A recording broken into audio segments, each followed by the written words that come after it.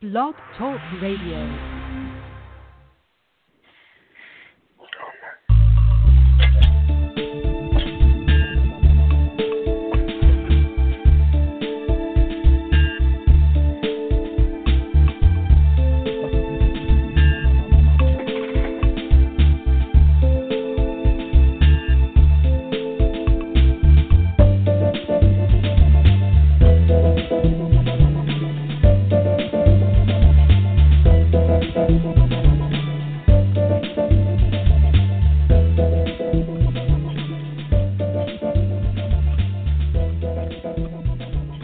Did you know that elders and others are losing their rights to liberty and property? Anyone can petition a court to have a person deemed incapacitated. What if that person is you? The adult guardianship system was created to protect incompetent people and their assets. A court-appointed guardian, sometimes a total stranger, can force you into a nursing home and sell your home to pay for services. Treasured belongings can disappear as you are drugged and isolated from loved ones. Why does this happen? Unfortunately, the courts don't have the funding to supervise and audit cases. A guardian makes all decisions on your behalf, taking control of your assets with little accountability. The potential for abuse is frightening. Luckily, not all guardians exploit those under their care, but when they do, there's really nowhere to go for help. The National Association to Stop Guardian Abuse, NASGA, is working to reform adult guardianship to return it to its once noble purpose of protecting the human rights to life, liberty, and property and ending financial exploitation of assets. Are you or your loved ones protected? To learn more, visit stopguardianabuse.org. Good evening, everyone. Marty Oakley here of the PPJ Gazette Online, and this is the TS Radio Network. Just a reminder, all of these shows are brought to you in coordination with Marcel Reed and the Whistleblower Summit, which is an annual event every July in Washington, D.C. I truly appreciate all their support. We have a panel there every year and have a very lively discussion and draw quite a large crowd. One of the things we have talked about a lot on the air here is the fact that we can't get any cooperation. I think it is an absolute national disgrace that our representatives, both state and federal, our governors, the president, attorney generals, whoever, will not go anywhere near this guardianship issue. They will come out with all kinds of bogus laws, the Elder Justice and Protection Act of 2020, which is simply a reiteration of the Elder Justice and Protection Act of 2019, which was nothing more than a reiteration of standing laws and statutes against wire fraud and scams and all of that.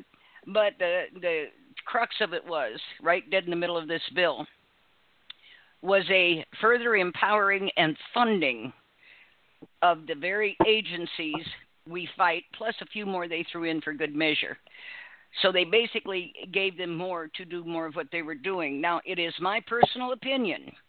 I'm speaking for me here. There is a wholesale effort around the globe to get rid of the elderly and anyone who is chronically ill. They have decided we are a useless commodity. We have no value. Many of us not working because we're retired, so you can't be taxed. Well, most of them can't. You can't be taxed, so you have no value to this government. That, and they have raped and raided Social Security to fund illegal wars, hard right religious school vouchers, $12 million for that little fiat, and they have drained this account. We have the medical industry bilking Medicare. This is by the government's own admission, bilking Medicare out of $30 to $60 billion a year, and now they're talking about cutting benefits. When Trump talks about this tax break that he's going to give taxpayers, workers, he can't do anything with state taxes. He's not about to reduce federal taxes or eliminate them even temporarily because we're the ones paying the bill on all these trillions of dollars they gave to these banks. The only thing left is Social Security, and they're trying to collapse it. Now, according to the actuary from Social Security, if he proceeds with what he's talking about, Social Security will be bankrupt no later than 2023, but most likely by 2021. Where does that leave all the senior citizens in this country who worked 30, 40, 50 years and invested in this program. This isn't an entitlement. This isn't something anybody's getting for free. Nobody gets Medicare for free. There's a monthly premium as low as $233. It can run up to $700-800 a month, plus all the co-pays and whatever else they throw in the mix. Nobody's getting it for free. We financed this thing. We funded it. Don't come now telling me, oh, we can't afford it. The federal government does not fund Social Security. Social Security has done a fine job of funding the federal government. That needs to stop. Okay, so moving on to tonight's topic.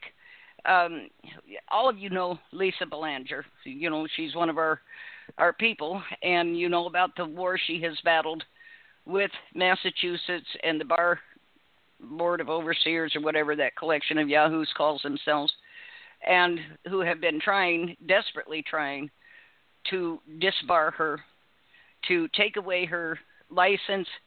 I've watched video of what goes on in those meetings, and honest to God, that these people are allowed to run anything is absolutely unthinkable. And watching this, and she's calling them out in the one video of the violations. They're violating their own rules and regulations, and in many cases the law. And she will point this out, that you can't do this. This is why you can't do this. And you can tell they get mad. They just get mad as hell. But they've done everything to her. But Lisa is really under the gun. So everybody, she needs your support. Jump up there and let her know we're out here.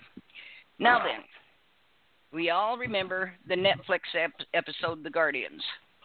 It actually brought this issue into the public eye in a way that we never could. And Lisa was in that episode of The Guardians. And she was simply talking about a case. And because the production company showed a sign for this attorney who had landed on John Senovich, helped themselves to much of his property and put him basically on the street, they're going after Lisa. They're also going after Lonnie Brennan at the Boston Broadside. And he printed a lot of articles about this, did a lot of work on it. So with that in mind, Kaz, our guest tonight is Richard Chambers. And Richard, welcome to the show. We're very glad to have you on. Welcome. Thank you very much for having me, Marty. Yeah. What's the first thing, Richard, you'd want to know? Want people to know about this? Well, the main thing I think I'd like to get across to your listeners is that Lonnie Brennan is a small, kind of like a mom and pop type person. Yes. He's not a giant organization or corporation. He started this. He started this newspaper, and he slowly has grown it, and it's really the only conservative newspaper in Massachusetts. Massachusetts is, without a doubt, a one-party state, and that's one of the reasons they get to do a lot of the things they do, because no one challenges them.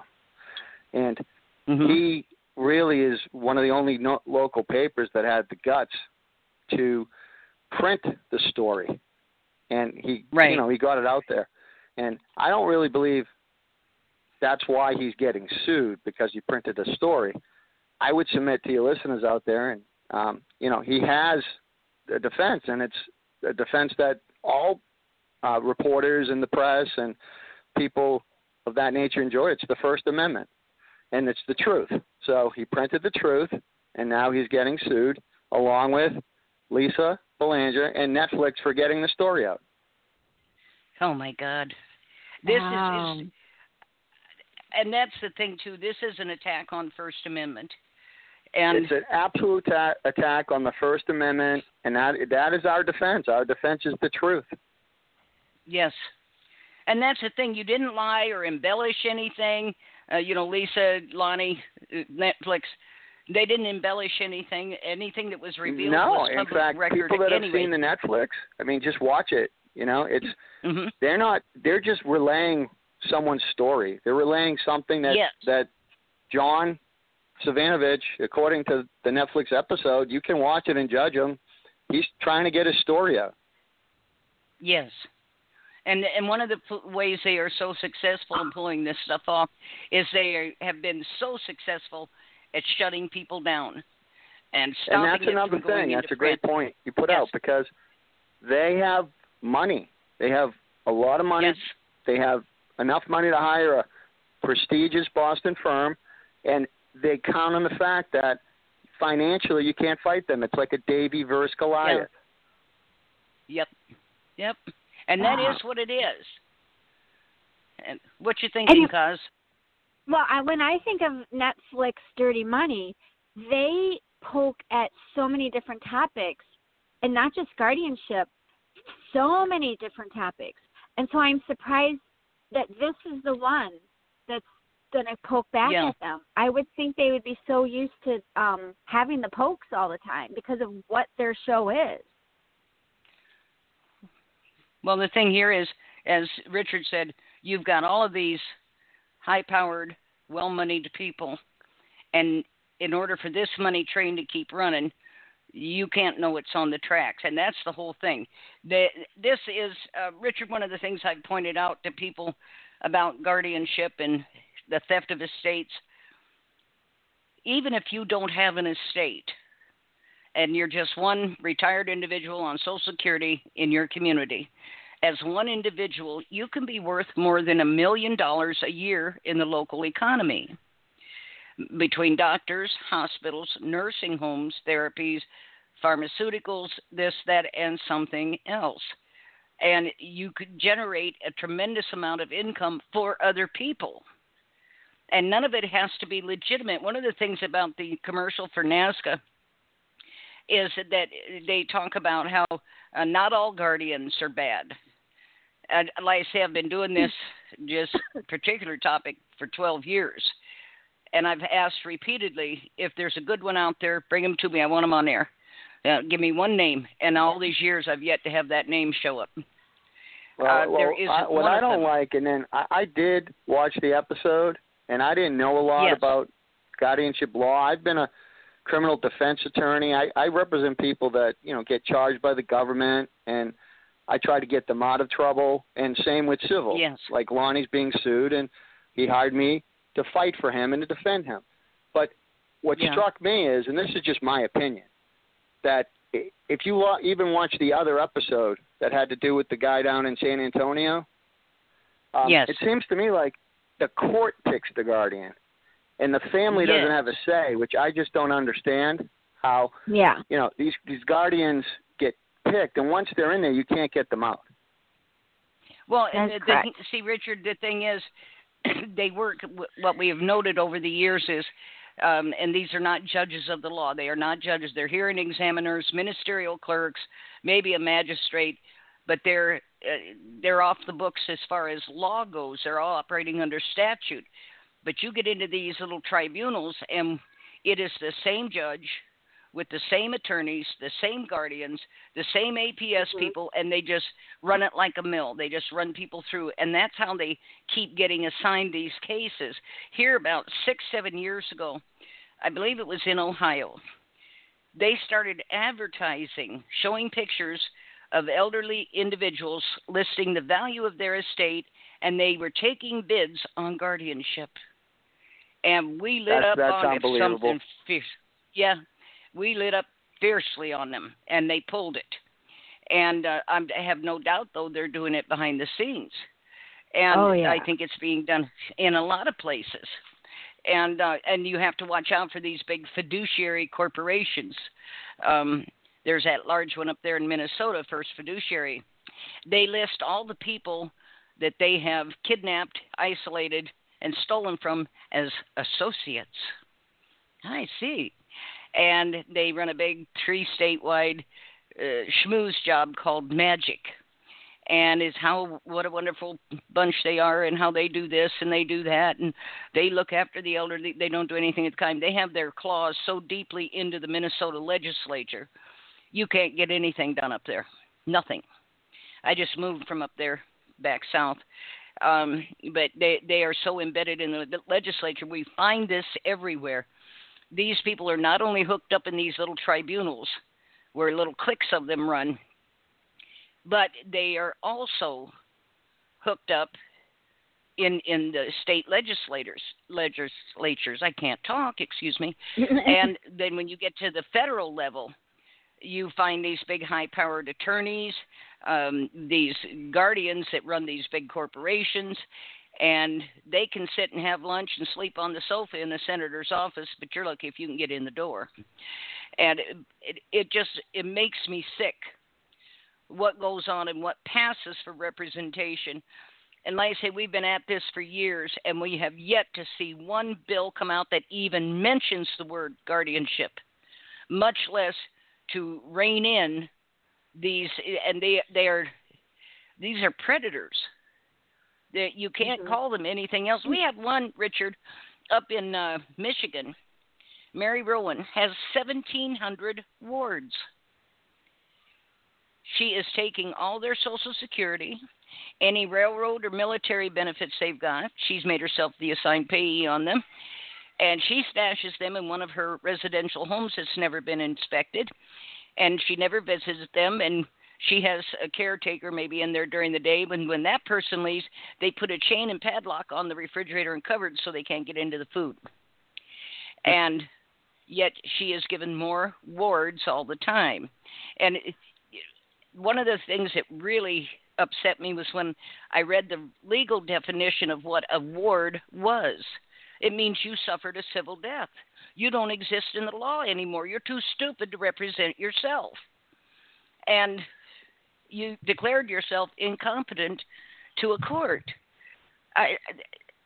We just get screwed all the time with this legalese, and people think they're reading one thing, but when you actually look up the definitions of these words, you can see a definite plan there to deprive you of your rights, to deprive you of your freedom, of your possessions. And like I say, the people that do this, I'm telling you, they are predators. That's all. They're no different than people that prey on children. They're preying on the vulnerable. Only in this case, there's a big payoff. You can steal somebody's home, all their life savings, everything they own, and nobody can do anything about it. And, nobody can do anything. But that's my spiel. I'll be quiet now, Richard. Go ahead. Well, you said quite a bit, so I appreciate that. I have a quick question for Richard.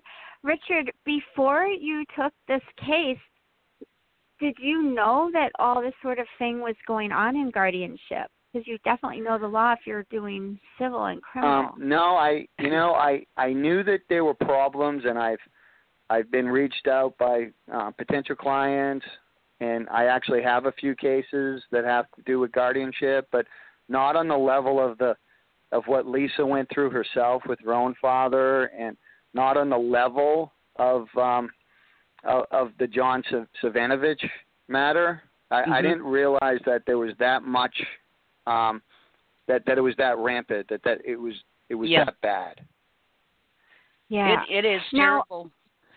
I have another question. Now that you've taken this case, and just knowing that these are, it's a powerful, kind of like a mafia kind of group, are you nervous that they'll turn on you and try and go after your law license, or how fearful are you about taking this? Well, I've already been threatened, maybe like the second day. So but that goes with the course, par for the course. I mean, I've handled custody cases and divorces for people, so I've been threatened before. So hopefully, I'm just gonna do my job and play with the rules and use the rules as best I can for my client, and hopefully, they're not going to come after me as long as I'm doing my job and fighting zealously for my client. Right. Yeah. Wow. Yeah, and we have so few attorneys that will step out, and a lot of them will tell you, no, if I get into this, I'll lose my license, they'll destroy me. Mm-hmm. Who's they? Well, I figured out that they is the rest of the bar association that they belong to. And I've seen them do it, Richard. They will turn on them with a vengeance. They will try to take their law license. They will print false stories about them, absolutely ruin their practice, their careers, and leave them penniless. And it's like watching a pack of wolves descend on a carcass. Nothing is allowed to stop this. I read recently that 60% of the income for, or what was it? 60% of the large law firms in this country make the bulk of their money from guardianship and conservatorship. It's what keeps them rolling. And you've got this bunch here out there in Massachusetts about 3 years ago. Your former Attorney General Harshbarger came up with a bill, and I read through this thing and my head almost exploded. He gave immunity to everyone in these cases. You couldn't touch them for anything. And even to day workers, like in a nursing home, they could not be held liable even for ordinary neglect. That statement alone almost set me on fire. So I wrote him a letter. Well, that is a problem, and that's yes. definitely a problem in Massachusetts because the judges, it may be different in Minnesota, I'm not sure. I know down south it's different, yes. but judges are appointed by the governor now. in Massachusetts, and that they don't run for office. Yeah. Oh. And see, a lot of states are like that. But even like when I was still in Minnesota, come voting time, if there were judgeships open, they would list them on the ballot, but there were only 2 people listed. You knew one of them had already been tapped for the job, so it didn't make any difference they picked who you were going to vote for. And nobody had to campaign. And you didn't know what anybody's record was or how many complaints were against them. You didn't know anything about them. And so it was just a matter, and we always had a line on there that said other. So I would write myself in or somebody else I knew. And but I refused to vote for one of these 2 people. One of them got it anyway. They were already working in that capacity when we voted. And this is the way it is in most states. And people say, oh, no, we vote for them. What do you know about them? Well, did they campaign? Well, no. Then what do you know about them? Well, so what is it you think you're voting for? What is it you think you got for that? And as I've said many times, people say to me, because I just get riled up over this bogus legislation and everything, I'll take what I can get. Well, you got nothing. How's that sitting with you? But going back to this bill by Harshbarger, like I say, I wrote him and asked him, please explain to me what ordinary neglect is, because I'm not aware of what this might be. And I wrote him, I think, 7 different times. He never responded. I have no idea why. I was very nice. But you're always nice, it just Marty. was, yes, as nice as I can be, and you have to understand what that means. But anyway, but here was this bill that just absolutely gave them carte blanche to do whatever they wanted to do and no repercussions. And I think what bothers me, and just like John Sanovich, this destroyed this man's life, or what was left of it. There was why should anybody, even subject to a guardianship, why should they be stripped of their identity, which they are? This is the major cause of identity theft. Your identity is handed over to that guardian who presents themselves as you. And they can access all your assets, but you can't. And they can sell off or do whatever they want with it, but you can't touch it, and it's your stuff. And we've seen this happen so many times. People, they'll seize a home when they're doing estate theft, and they'll go in there and they won't let the family have anything out of the home, no memorabilia, pictures, nothing. And they'll load up dumpsters with family heirlooms, and of course, if there's anything worth anything, they take it. And I liken this to the collecting of trophies for serial killers. And because I think that's what these people are. You cannot act in this way every day of the week, knowing you are destroying someone else's life, knowing you have stolen what did not belong to you and used it for your own purposes. These are serial killers. And then you take jewelry, mementos, anything of value from that person, and then throw the rest of it in a dumpster and sell their house. Well, what about the urns, Marty? Talk about the urns. Oh. Yeah, I don't know if you're aware of this. About 10 years ago on my website, we outed a predator guardian down in Florida named Rebecca Furley. Now, in 2007, Rebecca Furley was bankrupt. In 2010, she's a guardian, which Florida law says if you've been bankrupt, you can't be a guardian. But hell, who pays any attention to that? Anyway, in the first 3 or 4 years she was running, she availed herself of several luxury homes and cars, and this rolled on, and people kept reporting her, but finally she must have stepped on somebody's toes, because last year they nailed her. What they find in her office, Richard, is she's got these lighted glass shelves, and on them are all these fancy urns with the ashes of people she's had killed, DNR. And so, these were her trophies. Then there was April Parks in Nevada. Yeah. She kept all her trophies in a warehouse, like a storage thing that only she could see. Same thing. It's the ashes of people she had taken out. She got everything she could get from them. Time for them to leave. This is going on all over the country. And they use their powers. They Yeah. use their powers that the family at the end, they just want the ashes. And they use their powers to even keep that from the family. Yes. And they get away with it. Yes. Mhm. And and I've seen it in court papers where they've sued to try to get the ashes, and that person doesn't exist. That identity is now borne by this guardian, and so that's who those ashes belong to. I've seen some of the most mind-numbing things come out of these courts, and I just can't believe it. Are you aware of all of the movement on the net for repairing the court system, the judicial system? Because it's growing by the day, and guardianship and family court, where they're ripping families apart, have really taken front and center. Have you seen anything on that? No, I haven't, but I'll tell you that I would suggest that that's a good thing. Yes. Yeah. Yes. Yes. Going back to our actual core topic here tonight, Netflix is being sued also. And yes, as I understand Netflix and the production company, there's probably, I don't have the caption in front of me, but it's like Netflix and probably about 4 or 5 other entities that are part of Netflix. Wow. Yeah, it's a Jigsaw Productions is the one that put this out. Muddy Waters. Yes. Yep. And but there, as I understand it, they went and hired an attorney from the same Bar Board of Overseers, a member of that board, that's trying to take Lisa's license, trying to wreck her. Now, Richard, if I'm wrong, tell me I'm wrong. I won't react well, but tell me anyway. No. Well, I don't necessarily know about that. I mean, I know they have an attorney, and I don't know about, I wasn't aware of having to do anything with that.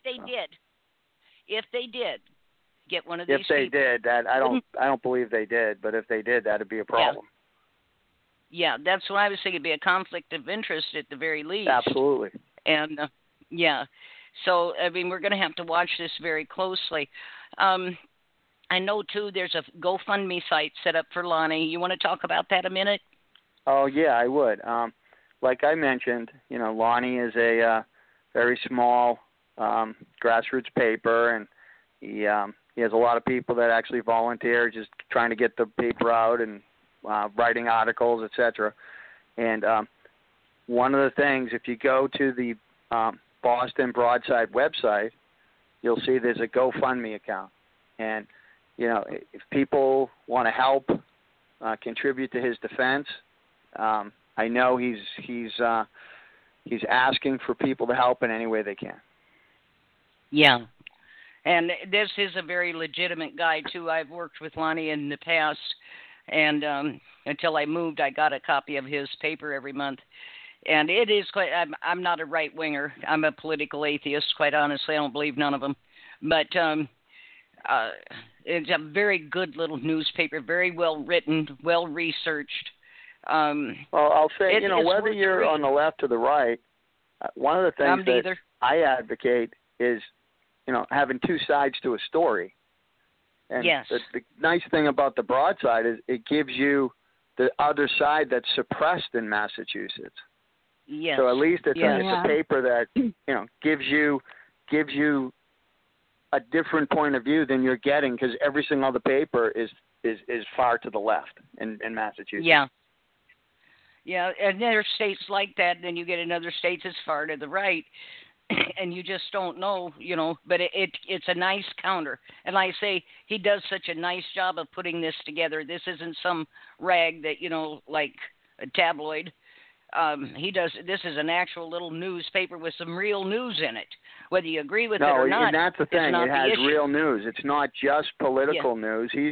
It has all kinds of news, and he's not afraid to tell a story. Right. And he's a good writer too. He's a great writer. He is.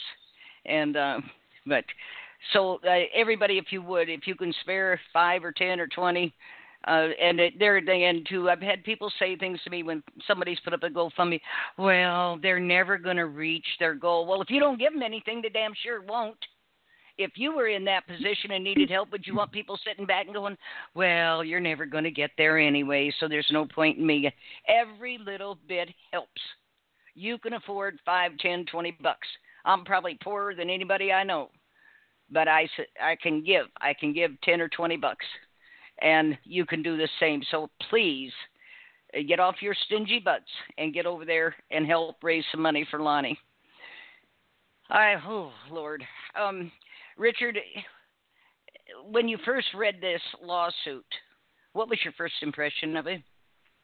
Well, it's a great question. And when I first looked at this lawsuit, my first impression was somebody killed a lot of trees, because he got served. It was probably, I don't know, those big boxes you buy full of copy paper? It was probably about half of that. Oh, wow.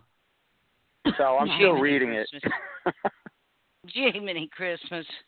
I just hate what our legal system has become. Is anything but legal, anything but justified. We've got wired judges sitting on the bench all over the country. We see, and I'm going to tell you something too, the Supreme Court of the United States, I believe, needs to be disbanded. It has ceased to function as a branch of government. The premise was to protect and guard the Constitution and the rights of everybody, and it's nothing but a political rubber stamp. And I've seen them come out with, and I always use as example, Judge Roberts' ruling opinion on Obamacare. And he said, well, because the government had the power to tax, which actually it does not, corporations but not labor. And then that made it legal. But that wasn't the question. The question was, does the federal government have the right to regulate trade in the state? And that was the question. And no, they do not. They can regulate trade between the states, but not within the state. So everything they do in the state comes with a memorandum of understanding, a formal contract, and then the bribery we call funding. And they bring their business plan in at that point when you take the money, and everybody has to abide by it because they contracted with them. It's contract law. So anyway, and this was why they set up these insurance exchanges in the state, was to give the federal government access and control. But this was never, but I read through his ruling a bunch of legalese, nonsense, and gibberish. And then I saw him on an interview, and I think it was on PBS or NCR, one of those, NPR, and he was saying, well, he said, because the host asked him, what does this say? Well, and he spent 15 minutes going, well, and if you, and he couldn't even tell you what it said. And to have this kind of gobbledygook come out of the Supreme Court of the United States, where the average citizen cannot pick it up, and even professionals read it and make sense of it, that's got to stop. That has got to stop. And it's the Constitution. That's all you're supposed to do. Compare the law that in front of you to the Constitution. Does it jive, or is it arbitrary to it? If it is, it's unconstitutional. Not to interrupt you, but, being an attorney, that's one of the things I ask for. No matter what case I'm on, I ask that the Mhm. judge just be neutral like a referee and apply the law and the Constitution. And that's what Good for they, you. well, a lot, some do, but a lot don't. Yeah. Yeah, and then you don't know who they're hooked up with, and you find out later on they're good buddies with this one or that one, or they had these meetings outside of, what do they call that, ex parte, outside of the case in the courtroom, and they come to an agreement about how things are going to go, and this is not a judicial system. This is a racketeering system. And Yeah. they've got us all by the short hairs. I mean, this is racketeering, plain and simple. And when the judge sitting on the bench refuses to act in the best interest of the law and the person subject to it, we don't have a judicial system. I don't know.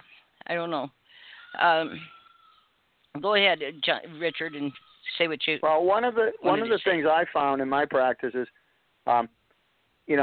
if somebody gets charged with a crime or if they get hit with a civil lawsuit and I'm defending them, a lot of times, when you have the truth on your side, you say, okay, we're going to have a jury trial. We'll hold out for a jury trial. And one of the ways they beat you is because in order to get to a jury, the opposing side will file motions that have to be heard from a judge. And the judge can actually take it away from the jury. In a civil case, they'll file a motion for summary judgment, and that's decided by a judge. And it's supposed to be decided on a matter of law. And if you don't get the right judge, then you know what? You can end up losing your case before you even get to pick a jury. And that's the thing that I don't like about the family court is you're deciding issues where, let's say I'm representing someone and we're fighting over custody of a child or custody of an elder person, or you're fighting over some really important things. There are no jury trials. It's all decided by an appointed judge. Mm-hmm. Yes. And that's the thing. Everything has been done to eliminate the jury trial. And the grand juries, of course, there's a big battle brewing over that. It's been going on for quite some time. Well, we had a saying in law school about the grand jury that they could indict a ham sandwich because they only get one side. You don't, as a defense attorney, you don't get to go in there and give the opposite side. So all they hear is from a prosecutor, and they just want to go home and, okay, well, I guess we'll indict. That's it. Yeah. Wow. And that's just it. That's what a lot of people. I'm glad you brought that up, Richard, because this isn't where they go in and present both sides. You're absolutely right. And it's the prosecutor. You can't even present your case. They don't even hear from the other side. They only hear one side. Right. Exactly. And we know how notorious prosecutors have become, infamous for fabricating cases.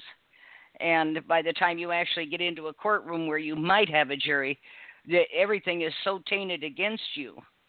And they use what they did before as evidence of what you're supposed to have done, which is stuff they created to begin with. Right. It's the same way when they apply for these warrants. They go in for these warrants at one-sided, in the middle of the night, whenever. They present one side, and the judge just rubber stamps the warrant. Yep. And a lot of times they don't even have a warrant. I know they were trying to push, I believe it was in Indiana here some years ago, that they didn't need a warrant if they were reasonably sure they could obtain one if they got in front of a judge. Then they didn't actually have to have one. And the Indiana Supreme Court came down on that and said, no, you need to get in front of a judge. And I've tried to explain to people about the difference between, run-of-the-mill warrant and a legal warrant.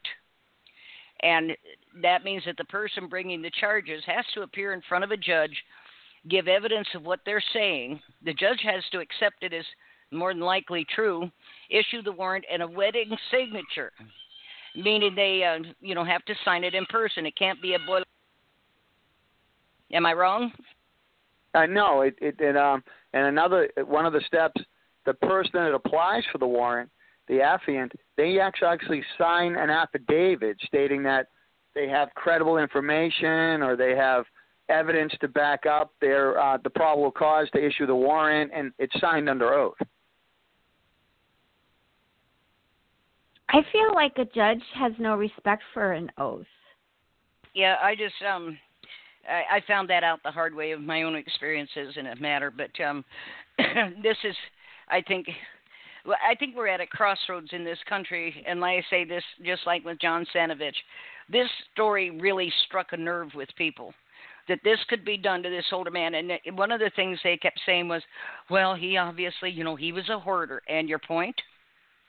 Well, the one house was in disrepair. Did you run over and try to help him fix it? Well, no. And what are you bitching about?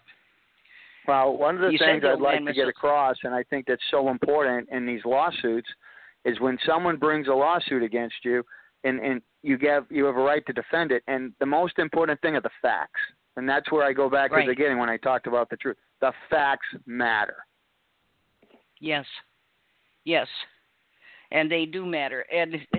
But we've had so many cases, Richard, where people go into court and the judge won't let them speak. And they won't acknowledge that they're in the courtroom. And then we have the panels up on the judges' benches where they can control the audio. And when they're acting outside the law in the Constitution, they shut the audio off. And when they step back in and act like they got some sense, they turn it back on. Then they print up the transcript as if nobody objected. Nobody said anything. That's not true. Well, that's one of the things I'd like to stress to your listeners, too. And I know sometimes people don't have the money and they can't afford an attorney. But, and lawyers get a bad name. It's kind of like used car salesmen or whatever. Mm-hmm. And a lot of people have had bad experience with lawyers. But what I like to say is when you need a lawyer yourself, when you're going through something yourself and it's really important, you want to try to get the best lawyer on your side, because this is the thing. At least the lawyer can advocate for you. And sometimes you're too emotionally involved, and that's what you're talking about. And I've seen it happen. I'll sit in court, and I feel really bad for these people. They'll come in, they'll represent themselves, and they'll get caught up in a legalese, like you said, or judge will just they'll shut them down, and that's the biggest mistake people can make. Yes. Yes, it is. I've also read recently there, and I think I saw this on Westlaw, that 70% of all lawsuits of any kind across the country are now being filed pro se. And right behind that, this has been a few years back, the Supreme Court came out and said they would no longer hear any pro se cases. They haven't heard one since 1974. What are you bringing this up for? But in Wisconsin, in 2010, the Supreme Court of Wisconsin passed rules and regulations.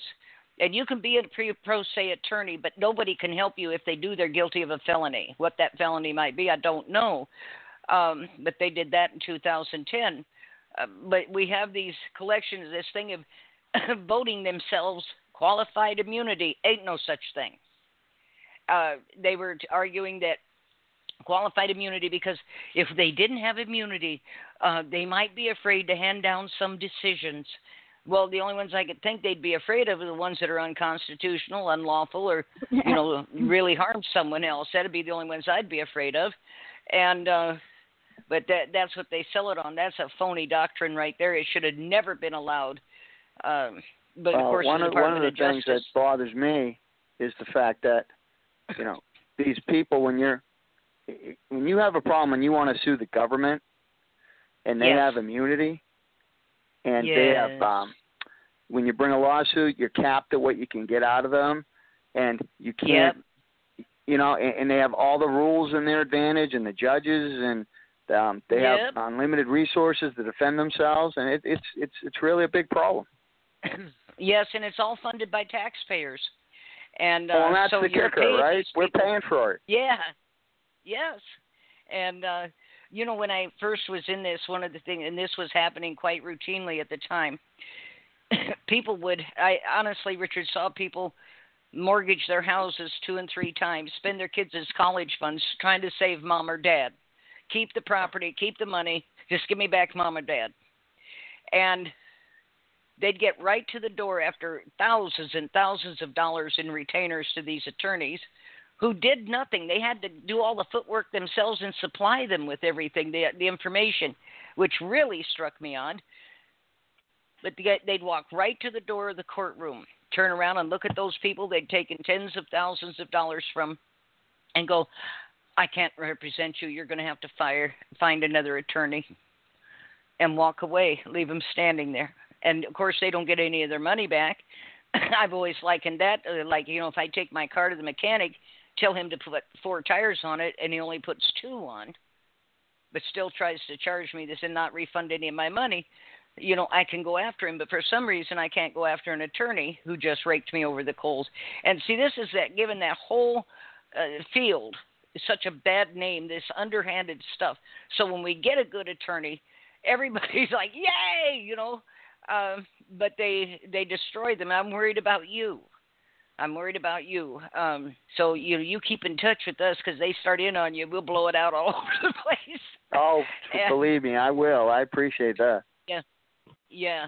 And because we got a huge following, and we'll get it out there. But this is, I'm so thankful to hear somebody's actually got some cojones and some integrity and character, because too many of them out there, I think that's one of the main reasons they go after Lisa.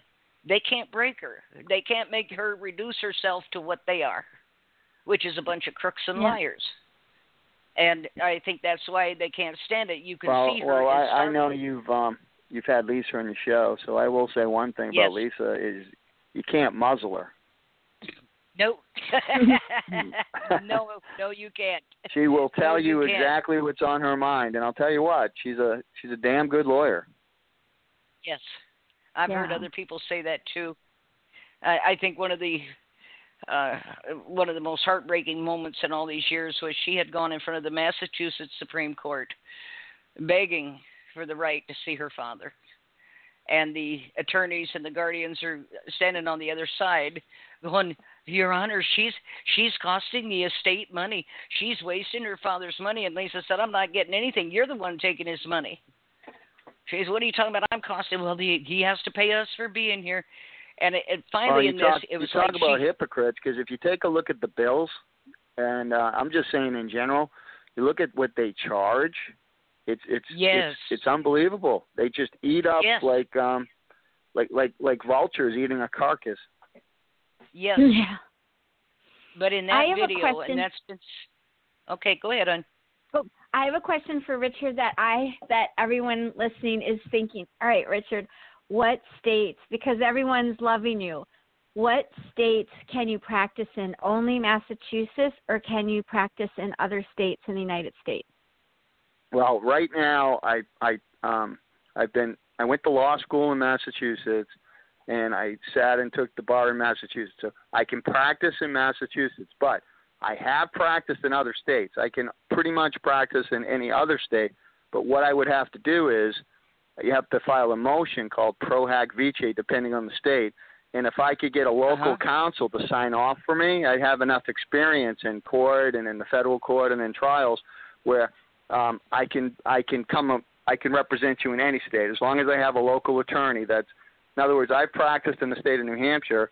I have a friend of mine that's known me for many years, and we've been co-counsel, and I've represented people in the federal court in New Hampshire. He will sign off, and he will say, look, I know I'm a licensed attorney in New Hampshire. I know the rules. I'm going to make sure that Richard adheres to the New Hampshire rules, and then they feel confident that I can come on for the case. Right. Yeah. Wow. One of the other things. A lot of people are going to be calling. You got any friends in Pennsylvania? Oh my goodness. I'll tell you what, I haven't practiced in Pennsylvania, but if there's an attorney listening out there that needs my help and wants to talk to me and sign off and vouch for me, then guess what? Have gun will travel. Yep. Wow. Well, I think once you master this, because I just feel so good, once you master, you're going to take them down in Massachusetts.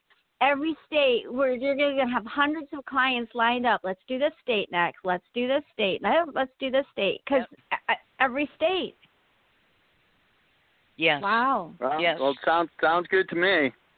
Yeah. Yeah. It just, and like I say, there's so few out there. Not that there's so few that don't think this way, but there's so few willing to step forward. They're scared to death. Yeah. One of the other big movements that is just booming is a movement to disbar the bar associations, to make it illegal for them to form an association because they are a threat to the country. Well, I'll tell you what, it's kind of like, I don't know how you feel about gun rights, but that's one of the things I do in Massachusetts is, and hardly any attorneys will do it. They're all afraid to do it because it's such a blue state and they're so anti-gun. So for years, when people lose their gun license, it's in Massachusetts, and believe it or not, and I have family from Mississippi and Louisiana, and when they hear this, they can't believe it, but you have to apply for a gun license, no matter what it is, a shotgun, rifle, anything, with the chief of police, and the chief of police can deny you simply on what's called suitability. And I don't like that person. He's not suitable, and you're not allowed to have a jury trial. All you can do is file what's called a petition for judicial review and take them in front of a judge. But it depends on who the judge is and which way they swing politically. Yes. And, you know, it's very difficult to find a lawyer to fight for you when you lose your gun rights because it's what you said. You ask attorneys, well, will you represent? Well, no, I don't want to get involved with that. Yeah. Well, I'm a staunch Second Amendment supporter, and we just had, in fact, Pelosi tried to load into the stimulus bill a red flag gun law that would have targeted our veterans and made it illegal for them to own a firearm. We did that here about 5 years ago. The Veterans Administration sent out letters to 120,000 veterans, most of whom had never been to a VA or anything else, sought any benefits, and said, because you were in war, we assume you have PTSD, therefore we have removed your Second Amendment gun rights. You cannot own a gun, you cannot pick up a gun, fire a gun, you can't do nothing.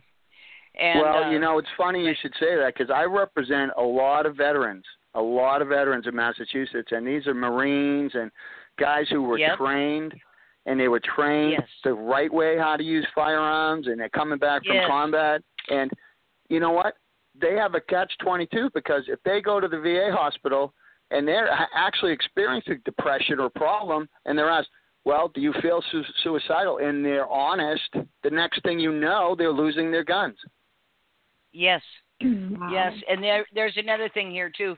We have right now 1.2 million veterans in this country. Here 2 years ago at Standing Rock, the Standing Rock Sioux are fighting the DXL pipeline, which thank God for them, because it has spills all the time that the public is supposed to clean up. It comes out of Canada. And while all of this was going on, they had 60 different spills that contaminated the Missouri, the Ogallala Aquifer, which is where all the water comes from in the Midwest. But anyway, they had brought police departments in, Richard, from Wisconsin, Minnesota, I think it was Wyoming, to back up the North Dakota police. And they're shooting people with water cannons in sub-zero temperatures. They're stripping people down naked outdoors, throwing them in cages, and using a marker to put a number on their arms. That's a nice psychological effect. They did all sorts of things to these people. So the tribe put out a call for veterans. We need help. And I remember on the news they were making fun of, like any of these guys are going to show up. They're not going to be bothered. Over 1,000 of them showed up. And they formed a line in front of the Indians. And now a reporter I was working with at the time said, I can't believe it. I said, what scares me is this was a test run. This is what the feds were watching for. Would these guys stand up collectively to defend the public? And I said, this had to scared the bejesus out of all of them. Over 1,000 of them show up. They're not armed. They've got their insignia on from the service they were in. They formed a line and said, if you go after them, you're going to have to get through us. And at that point, the Minnesota, Wisconsin, and Wyoming police departments packed up their little goodies and left. And so they finally backed them down. But this is why they're trying to disarm the veterans. They already know that they will coalesce and stand up to defend us. And we taught them how to kill. We taught them how to shoot. We taught them how to strategize and do all sorts of ugly little things. But now that they're home, they're a threat to the government. And so they're doing everything they can to disarm these people. They're drugging inordinate numbers of them to death. And I just think it is shameful. It is absolutely Well, that's one of the shameful. things. If for every single person listening out there, I'll tell you this. That is one of the most important things when you go out to vote. Make sure whoever you vote for supports the Second Amendment. Because I'll tell you what, without that, then the government's going to do they get away with enough as it is now, but they're just going to do what they want. Well, the thing is, they don't care if you have a gun or you don't. This is honest for God's truth. We're just seeing the tip of the iceberg on the weapons they have arrayed against us, like these energy pulse weapons, all sorts of sound weapons, all kinds of sorts of things, stuff that's so ugly and monstrous you don't even want to think about it. So they don't care if you have a gun.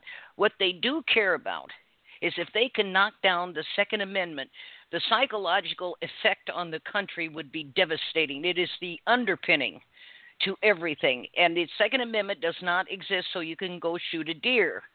A Second Amendment exists in case you are faced with a tyrannical government so you can defend yourself.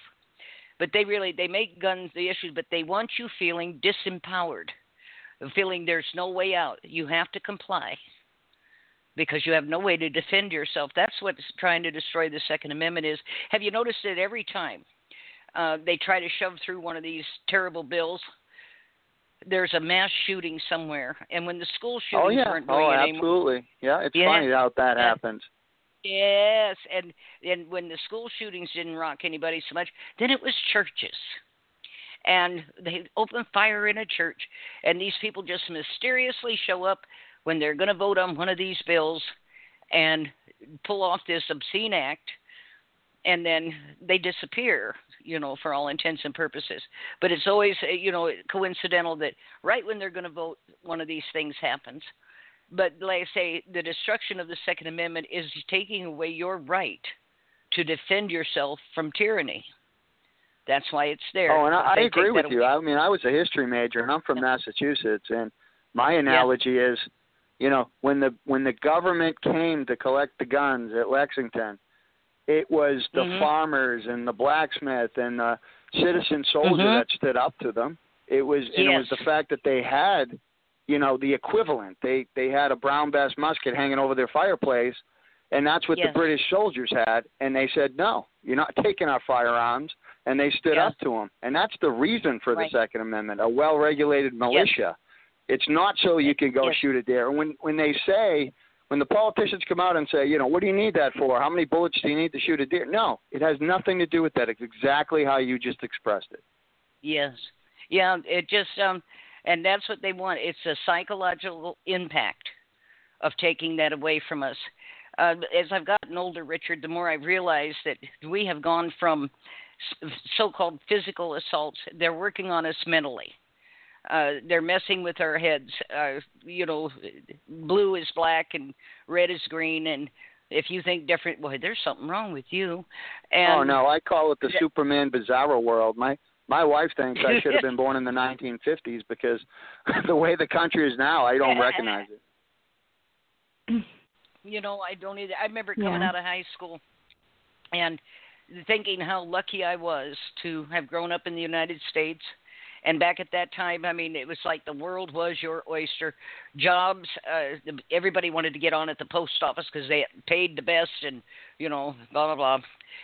But what I'm saying is it was just like there was so much, and you were so proud, and we thought we were this proud, noble, wonderful country, this beacon of hope. And as I have aged tremendously, I have realized that our flag should have a skull and crossbone on it and blood dripping off of it. There is nothing noble about what our government does to other people, what it's doing to its own people. We are in the process of what's called democide, which is the killing off of your own population. We are dead in the middle of this, and that's what they're doing. They have decided the elderly have no value. They're taking up space. They're eating up resources. And what really gets me is these young people who are chiming in on this. and going, well, yeah, you've had a long life. You need to get out. You need to move on. You're using up resources that we need. For one thing, you're in park. You ain't using up nothing.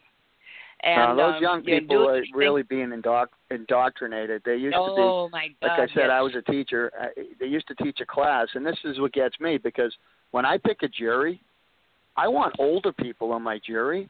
Yes. I don't want these young people, because literally when I start to tell them about how the government has to prove their case and how they have to, the defendant doesn't even have to testify or take the stand, and the government has the burden to prove their case beyond a reasonable doubt to a moral certainty, they're just looking at me like deers in the headlight. They just like, what do you mean? Yeah. The police arrested him. He must be guilty.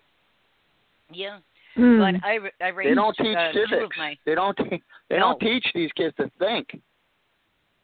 I raised two of my granddaughters, and when they were in senior high school, in the 11th grade, my granddaughter came home from one day. She's carrying a 4.0, and she was in tears, and she had a demerit and a detention. And I said, what did you do? She said, well, today we discussed the Constitution for an hour. I said, a whole hour? She says, well, Nanny, it's only a page long. I said, the Constitution is 332 pages long. How could you possibly cover it in 1 hour? But I said, what's the problem? She said, the teacher said she wasn't going to give it much time because it was an old, archaic document, and it really had no relevance these days. And did they think that global citizenship would be possible in their lifetime, like it was something to be desired? And she said, I raised my hand and stood up and said, I am a global citizen by nature. She said, but I live on the land in Minnesota. And she said, and don't ever tell my grandma that the Constitution of the United States is an old, irrelevant, archaic document, because she will rip your tongue out of your mouth. So they gave her a demerit and detention, and so, of course, we jumped in the car and drove right up to the school. And I get the principal, explained the problem. I said, is the teacher still here? She is. I said, get her down here. So she came down, and I told her who I was. She goes, oh, you're Brianna's grandmother. I said, don't talk to me in that sing-songy voice. And I said, don't you ever, ever tell my granddaughter that the Constitution of the United States is old, archaic, and has no relevance. Because she's right. I will rip your tongue out of your mouth. And she says, we would appreciate it. I said, who's we? Well, those of us who teach. She said, we would appreciate it if you limited your conversations at home and you don't broach these subjects. She said, because it makes it difficult for us to teach. I said, what, treason? And I said, don't ever presume to tell me what I can talk to my granddaughter about, or her friends who always congregated in by my computer, and we were talking about everything. And I said, and the next time you're going to preach this, you remove my granddaughter from the room, because I don't want her subjected to this. And she says, well, the curriculum, I said, is No Child Left Behind, and then Common Core. And is to indoctrinate these kids into thinking that we don't need a state. We have already got representatives and senators referring to the imaginary boundaries between the states. If it weren't for these imaginary boundaries, I said, we've been split into 9 regions across the country. I said, with regional governors that I said supposedly can oversee the local, your state governor, and they can change and do whatever they want to do. I said, thanks, I'll pass on that one too.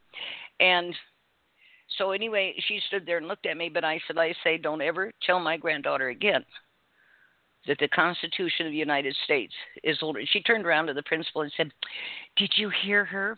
She threatened me. He said, no, I didn't hear anything. And so we went on home, but they do this in the schools, and they are teaching, you're absolutely right, they're indoctrinating these kids into thinking that this global, for the world economy they're trying to reset for now, this global citizenship, why we'd all be so happy. And we'd all be, it would just be utopia if we just had one world government and everything. But in all of this, what we have tracked globally is that this system of culling the elderly, hastening their deaths, doing all of this stuff to them, stealing their property, this is happening globally.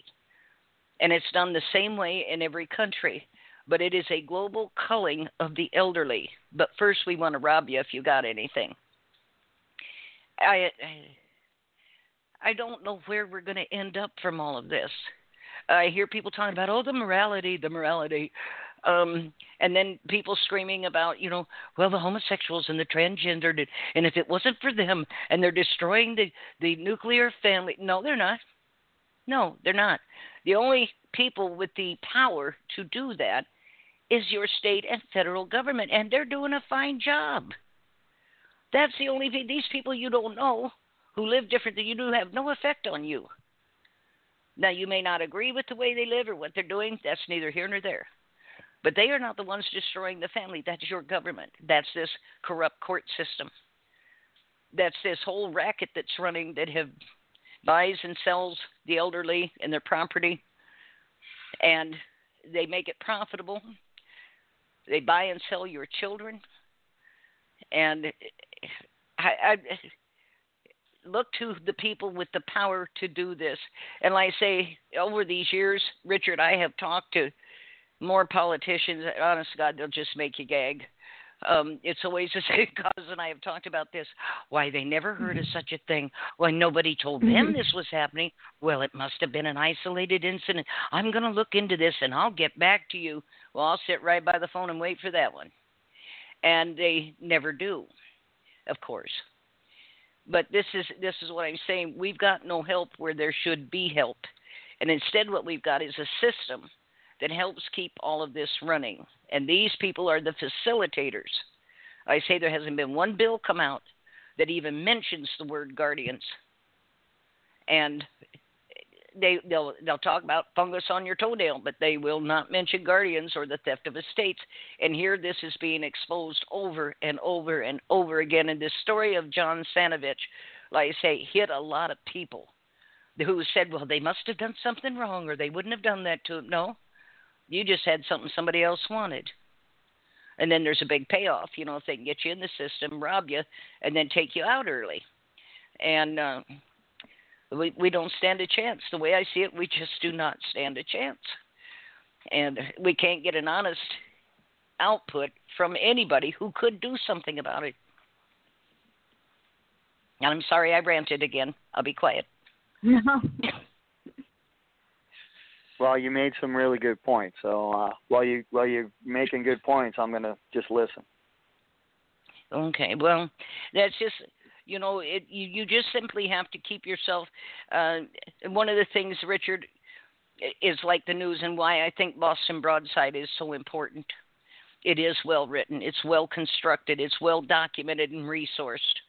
It's actually worth reading. Now, I may not agree with a lot of what's in there, but I don't like people who agree with me all the time. I find them tediously boring. And but, it does present the other side of the issue. And it does it in such a reasonable way that it actually makes sense. It's not emotional, and it's not, some embellished fabrication. It's well done. Well, one of the things that, when you're talking about how there's no one out there to help, the politicians just turn a blind eye, and they're doing these things throughout the country. It's a culling of the elderly. Yes. One of the things that struck me is that, and I can't really comment one way or the other because, it's an open lawsuit, but when you see what Netflix did, they at least tried to get the word out there. And one of the things that, when I talked about before about the Broadside being sued, I simply fall to the truth is the defense. And all your listeners out there, if they have looked at the episode, I would ask them to judge whether or not who's speaking in that episode, who's telling the stories. Because it seems to me like, that man was he was speaking for himself. People weren't putting words in his mouth. Yeah, exactly. And he asked for Lisa. It seemed to me he himself asked for her to be his lawyer, and they tried to stop that. Yes. Yeah. Yes. Because Lisa can't be bought. That's why. And, guarantee you that. Some people, she that's just in their core, and doesn't matter how much money you put in front of them, they're going to fight just because it's right. Yes, Yeah. and that's Lisa. That is Lisa. I've watched her go through so much over these years, fighting for her dad, and the heartbreak that went with that. Like I say, they were so close, as you pointed out. You knew the man, and well, one of the things you brought up, and it struck me too, is seems to me like you watched it. I didn't watch it, but they're trying to. You said one of the reasons they were trying to take her a license is because she went to see her father. Then think about that for a minute. Yes. And they finally, about a week before his death, let her see him. And he knew who she was and everything. But they had him barricaded in his home. He was a prisoner in his own home. And they were forcibly medicating him, which he didn't need, but chemically restraining him. And he refused the medication, so they mashed it up and put it in his food. And at one point, he was sitting banging his head on a window, pulling his own hair out. That's what these medications will do to you. These are all handler drugs. All of this psychotropic crap, that they, if you have depression, take this. It isn't going to fix your depression. It's just going to dull you down so that you're not functional. And it also causes permanent damage to the frontal cortex of your brain, every one of them. Haldol, Seroquel, all of them. Those happen to be two of the worst. And, but... and for her, as close as they were, and she loved her dad so much, to know that he was going through this. One of the questions I was asked earlier on was whether I could practice in another state, and that's one of the things that I think needs to be fixed, that you pointed out, because each state has its its way of having its good old boys club. They run it their own way, and and it's the same with the Second Amendment. It's each state. There are some states that have fair laws, and they have laws that make sense, and some don't. And it depends on what party is running the state. And two of the things I would like to see happen, and maybe it's just not going to happen, but two of the things I'd love to see happen is, one is a universal license, a license where if you take a test and you're an attorney, you can practice in other states. You're not prohibited. You don't need someone else to sign off. And same with a gun license, where you qualify. You're not mentally impaired. You don't have you're not a danger to society. You have a firearm. You can travel to other states. That's a problem up here in Massachusetts. You know how many clients of mine, they're going to drive from Massachusetts to Florida, but if they go through a blue state and they get pulled over, they're going to get arrested and charged with a felony. Oh, wow. Even though they're lawfully licensed in Massachusetts. It just doesn't make sense. Wow. Like I say, it is a dangerous time for all of us. And like I say, these groups that are growing by the day on the net, demanding that the bar associations be disbanded, I'm all for them, because I think they are the largest and most prescient danger to our legal system. And the idea that they should become so powerful they can change the law. They can set their own rules that somehow become treated like law. No, you're not legislators.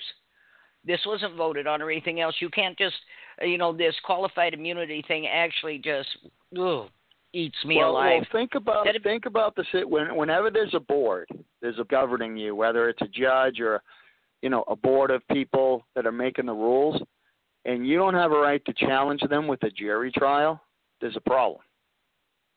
Yes, I agree. And the other thing is, too, Richard, I think there should be citizens' councils that review complaints against attorneys and judges. And I had out in D.C., I had a judge out there tell me, he said, that's not going to work. He said, what do you know about the law? I said, apparently as much as you do. I've read some of your rulings.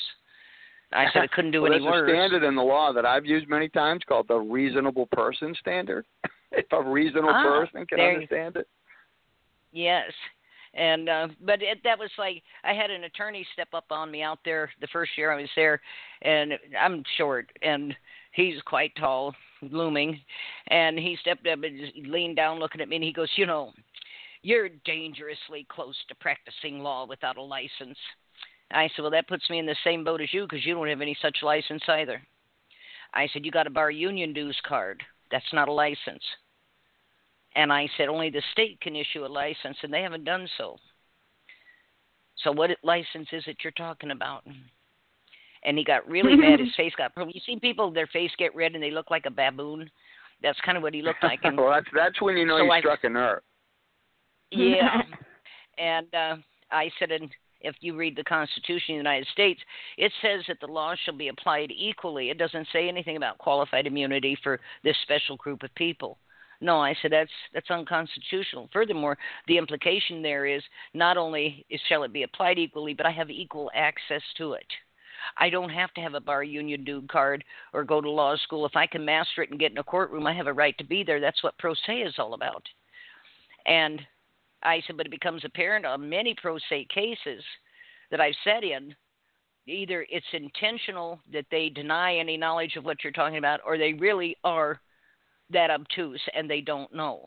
Because I've seen judges and attorneys on the opposition absolutely look baffled and then come back with, well, I'm going to have to look that up. I'm going to have to look that up. I'm not familiar with that. Looks to me like you ain't too much familiar with anything. And, but the idea, and you go back 100 years. I'm almost that old. You go back 100 years. It used to be that if you went to an attorney, I mean, now there were still some shysters then, but in general, they were like your family doctor. This was a personal relationship, and they did represent you, and they did look after you. But that has all changed. And now it's funny you should say that, because that's how I feel. When a client comes to me, I feel like, if I do my best for them, then they're going to keep me. I'm going to be the family attorney. I'm going to be, there's going to be that loyalty. Yes. And you can, and trust, and that's extremely important, that trust. And that so many people, sometimes it's really alarming to read people's comments about attorneys and bar associations and judges, and you think to yourself, how could this possibly have gotten this bad?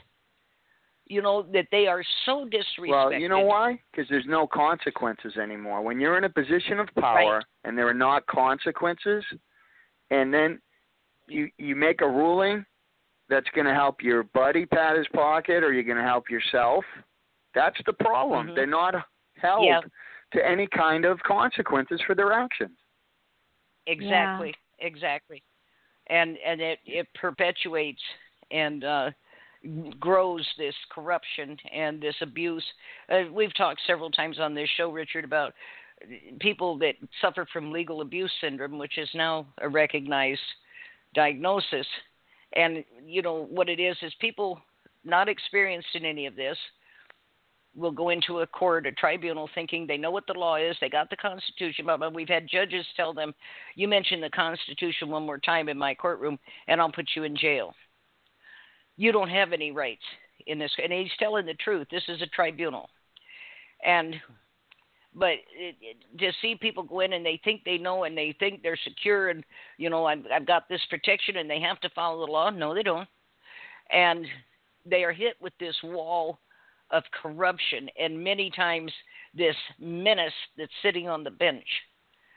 And the shock, the reality of this, the realization that they are in there fully exposed and they have no rights.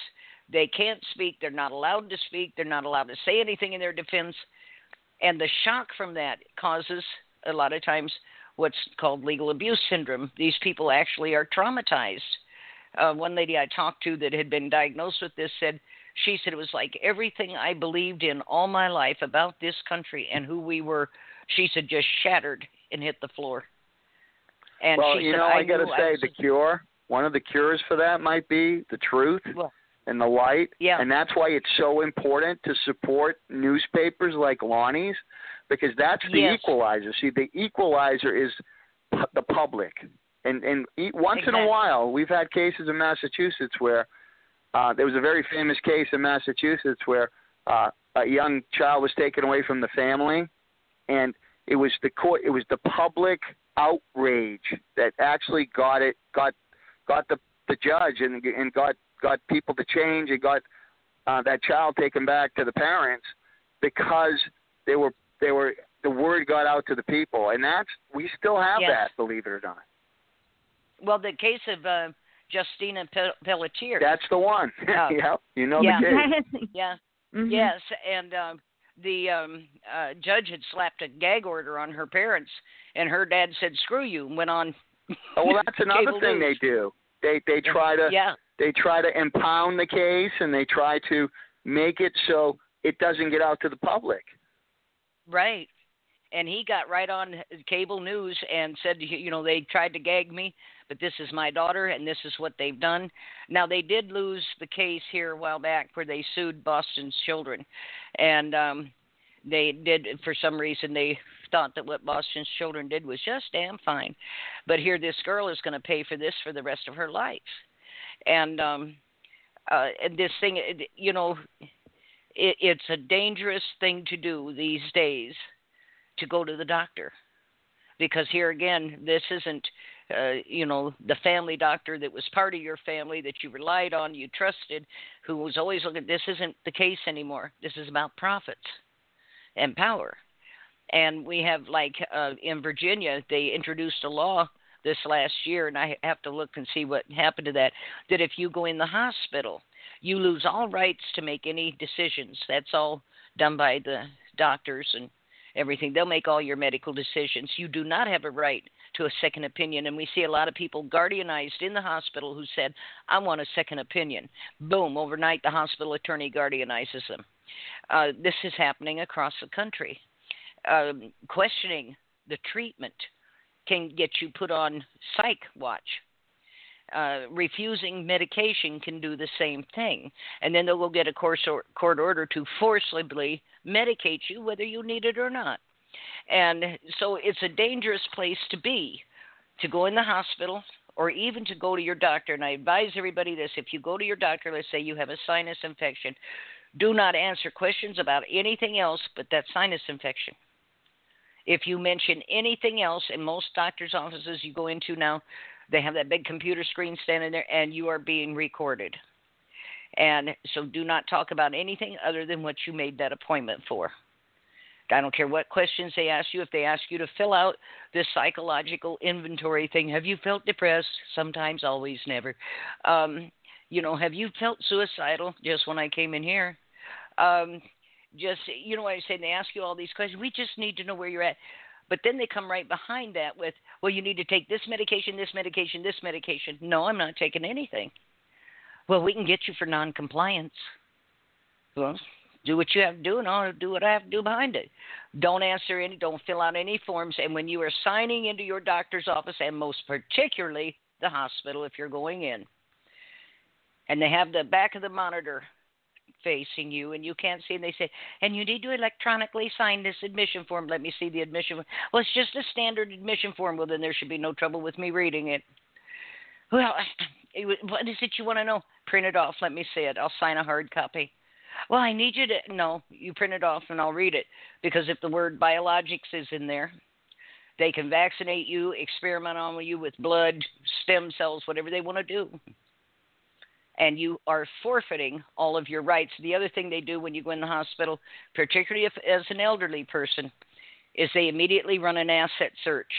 They check your credit, your bank account, everything. I caught them doing this here some years ago when I had to go in for a surgery, and I said, why are you doing that? Well, we just want to know you can pay the bill. You've got 3 insurance cards sitting there. I think I'm covered. And well, but this is how they do. And then they have many times a guardian on speed dial, and they'll call them up, tell them we got a live one, and everything is set in motion. We've caught charge nurses on the floors in major hospitals with guardians on speed dial. We've got a live one. We got one, and you should see the asset list. And so be careful what you're doing. Don't answer any questions other than specifically what you are there for. And don't mention anything else, because any of it can open a Pandora's box on you, any of it. Now then, I've preached to everybody. We got about 5 minutes left here. Richard, did you have anything you wanted to add in closing? I hope you enjoyed being on one of the things I'd like to say is, you know about that Justina Pelletier case, and my understanding was Lonnie was one of the first reporters to break that story, and it was the Boston Yes. That's one of the reasons he started the Broadside, to get that word out. And it's so Yes. important. I just want to leave your viewers, whatever they can do to help him and to help him stay alive and help that beacon of light be out there, because that is one of the tools we still have left to us, is the truth. Yes. And the ability Yes. to hold these people accountable and at least get the word out and not be gagged. Right. Exactly. If we don't demand our rights, they're not going to give them to us. And even when we demand them, if they're trying not to give them to us or to allow us to have them. And it's going to take everybody standing up for whatever cause is your issue.